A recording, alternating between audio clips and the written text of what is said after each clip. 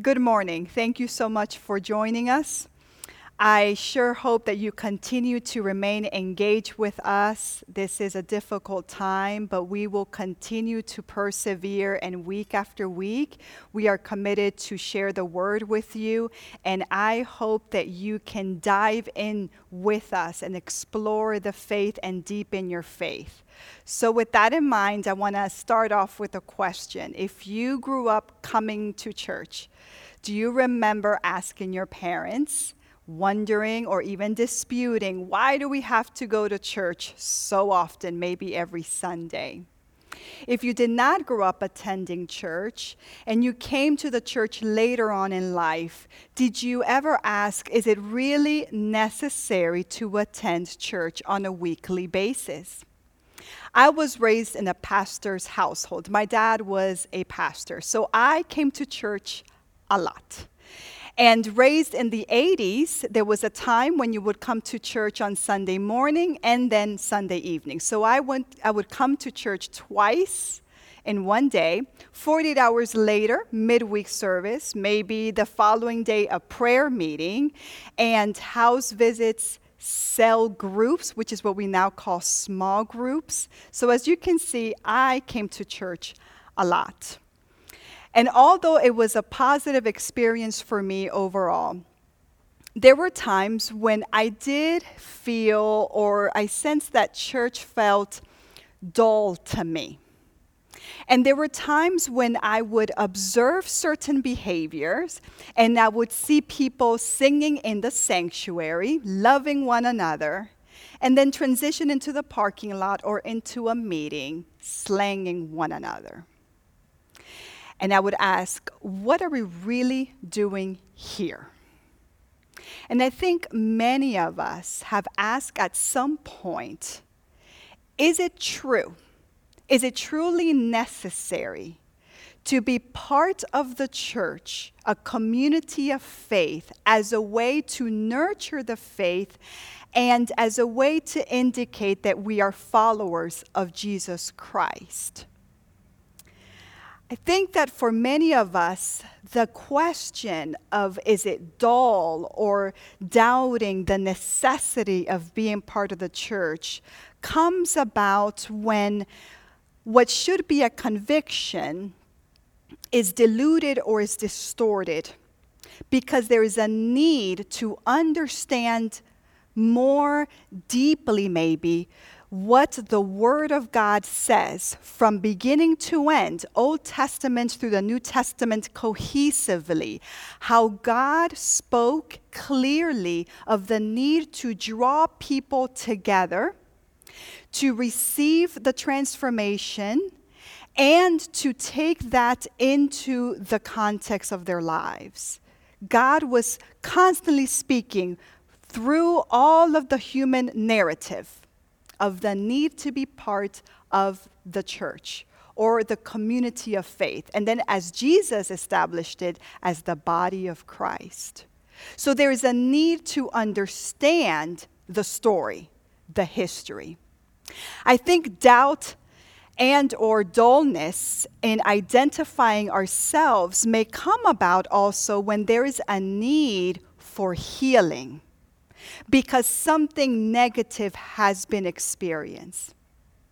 And I think doubt or the dullness comes about if there's a need for an infusion of positive or purposeful experience in the church. So maybe you can resonate with one of these scenarios that I have stated, some or all. And I hope that you can keep that in mind. I invite you to consider what is happening right now in our communities. And I hope that you can see, as we're going to review the biblical narrative, how you can see how the church from its beginning endured highs and lows. And the biblical context, it reminds us how the church got derailed a few times, many times actually, how there was division within the church, and there was a great need of healing over and over again. And the text will also tell us how the church received the healing and repented and was reformed and did some repairing, and through that healing has been able to extend the truth of the gospel to millions of people, generation after generation. And once we receive the divine healing, what comes from a spirit filled and driven by Jesus Christ, how that healing can then be the way for us to transform or heal what is happening horizontally or in our context. So today I'm going to do a summary of 4 chapters. So it's a very brief summary of chapters 6 through 9. And then I'll park in the verse 27 through 31 of the book of Acts. So in chapter 6, the first few verses, we are introduced to a man. His name is Stephen. And this man is selected out of the need of more leadership. So quickly after the Pentecost, the disciples are overwhelmed with the healing, with the teaching, speaking prophetically, and extending the good news. So they need more help. They're short on staff. And they have a meeting, there's a gathering, and they're seeking more people to step up to the plate. And Stephen is one of those. And in verse 5, it says, Stephen, a selected man, endowed by the Holy Spirit with exceptional faith. Verse 8 reads, Stephen stood out among the believers, for the way of God's grace was at work in his life, and for his exceptional endowment with divine power, who was doing great wonders and signs among the people. He's doing great work. And as you know, with great work, great responsibility, there may be great judgment and evaluation coming his way. And sure enough, verse 9, opposition arose. Verse 10, the opposition couldn't resist the wisdom the Spirit gave Stephen as he spoke. So they stirred the crowd. They presented false witnesses. They caught him, took him before the Jerusalem's council, which is the law and the order of the time. Chapter 7, he is questioned. He has to stand before the council and the witnesses, and he's questioned. And it says, are these accusations true? When you go to chapter 7, verses 2 through 58, that's a lot of verses, you will hear the monologue. So Stephen begins to answer, providing the entire story of his purpose for preaching the gospel. Verse 60, falling to his knees, Stephen shouted, Lord, don't hold this sin against them. I hope that sounds familiar to another man who was held on the cross and said, forgive them, for they do not know what they're doing.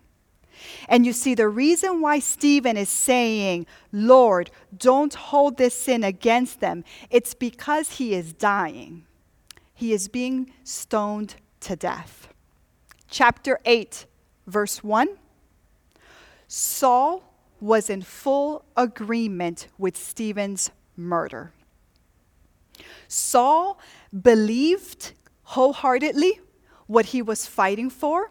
His belief system aligned with his vocation, and his role in that society was to persecute Christians, any and everyone who opposed the civil law of the time. And this is the man that you may know as the one who then is transformed by God and is known as the great apostle Paul. So the church in Jerusalem continues to be persecuted. Meanwhile, we're almost there. Chapter 9, verse 1. Saul was still spewing out murderous threats against the Lord's disciples. He went to the high priest seeking letters, meaning the authorization, the law, to the synagogues in Damascus. If he found persons who belonged to the way, capital W, so Jesus, the way, whether men or women, those letters would authorize Saul to take them as prisoners to Jerusalem, to be imprisoned, to be tortured, to be killed. Verse 3, chapter 9. During his journey, Saul, heading to Damascus to get the authorization, suddenly a light from heaven encircled him, and he encounters Jesus. Saul needed healing because literally he couldn't see. And Saul needed healing of the heart because of what you just heard, the horrific things he did. And Saul begins the work of the transformation, the change. He tried to join the disciples in Jerusalem, but they were afraid of him. Could you blame them? It makes total sense that they could not trust Saul. And verse 27 through 31, which is where I'm going to park this morning. Barnabas, one of the disciples and leaders who's known as an encourager, is asked to come and mediate. So Barnabas gets involved. He becomes a vessel of healing, of intercession, of mediation. How? Barnabas tells the story, and please read it. Please take the time to read it. But Barnabas tells the story of how Jesus enlightened Saul and how Saul is being healed. Barnabas described the change and talked about it with confidence and talked about the confidence in how Saul was now speaking, the authority that Saul was now conveying on behalf of the Holy Spirit was not like before, that coerce, that brutal way of convincing people. Now he was filled with the Holy Spirit, talking about a change and a healing that he first experienced. And Barnabas here made me think of persons in our community that maybe could be vessels of healing. I am so glad to have you with us. Thank you for sharing this moment with us. Mm-hmm. And I hope that you can share with us a little bit about yourself and also as a Christian person with a vocation, with a calling, I believe, to help people. Is it possible for people, for communities to change? And if so, how can we work towards healing? Thank you, Nanette, for being with us. Thank you for asking me. Many of you know me. I'm part of your church family. My name is Nanette Vitale. I've been coming here for a long time, and it was in this process that I did find my calling. And I currently am an LCSW, and I work in a private practice, which meets the needs of many people. I see people from ages 12 to 90, and sometimes those are the most interesting people because in life, there's this process of forgiveness. And in order to heal, there has to be some willingness, some choice. And it just begins with that desire, reaching out to someone different, someone that you might see in pain. It could be even a family member. It could be someone you work with. It's important to be present, be mindful. We can, especially as a Christian community, remember how often Jesus forgave. We can consider putting our biases aside. We can pause and give opportunity for other people to share their experiences, so possibly we begin to find hope together. What does forgiveness entail?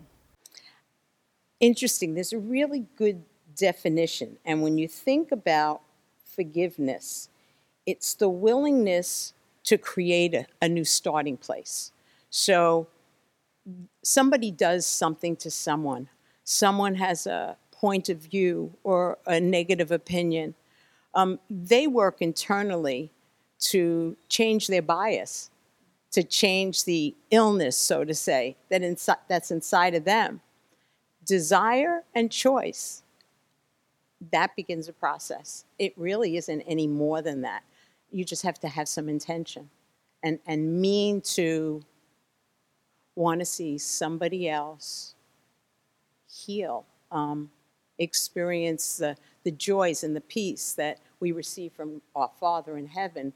We can help share that in the Holy Spirit with the community, with each other. And I think very possibly it starts from within so that we can then go out.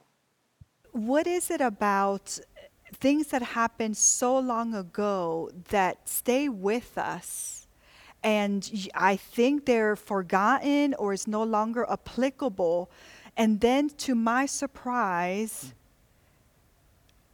it's as raw as if it happened to me yesterday. Can you speak to what does that say about our human nature? We would rather attempt to push it down, deny it, stuff it, versus processing it. We don't want to think that there's something wrong, experience the pain again. But when feelings aren't processed and trauma is left in a person and it's continually suppressed or denied, it doesn't go away. And it takes events of today to just ricochet those old emotions back with the current situations. When we see people exploding because they're emotionally so overwhelmed by the events of the day, it's because it didn't just start today. It started from when they were born. They've had to manage themselves in a way that you just have to be open. You have to consider everybody's trails, but process and therapy. And I don't push therapy, but the truth is, when people have this recall, negative recall, and it mixes in with what's going on now, many times outside events will bring about a memory, a hard time, a difficult time, and talking about it and owning it and letting it go gives you the opportunity to have new feelings, a freedom. Do you forget? No. Time might dull it, but that's not necessarily a part of forgiveness. And we have so much to offer to one another. Aside from the food is always good, but we come with such diversity, so we all come with something else. So what you'll bring will be a piece of the pie, and what I can bring could be another piece of the pie. And we could continue to go that with what we can't do alone together, we might really start to gain some new insight, which enables us to have a broader view, which reduces our fears and insecurities, and which gets rid of the biases, because we must get rid of the biases. And we start with not denying that they're there, because we've all grown up with family, friends that just, they had problems with different people, different nationalities, different religions. It's common. So being intentional to surrender the old, confess that it didn't work, ask for forgiveness, and then start new with new information and new responses, because you'll hear it differently. It'll sink in. It'll be absorbed in a different way. We know in the Word of God, through Jesus Christ, we can be transformed. We can be healed. And such healing within us, starting with our own souls and hearts, can then make a difference. And we are to be vessels of healing. And God calls us to bear witness to the powerful transformation that does happen through Jesus Christ. Are we convinced that there is brokenness, doubt, dullness, injustice, pain in our lives? Yes. Are we convinced that there can be healing through Jesus Christ? I sure hope so. So as we transition to the last act of worship, may you join in that song and do it in a prayerful way, asking earnestly and genuinely, Lord, draw me close to you. We need Jesus. Thank you so much, Nanette. Thank you, God, for being the source of healing. God bless you.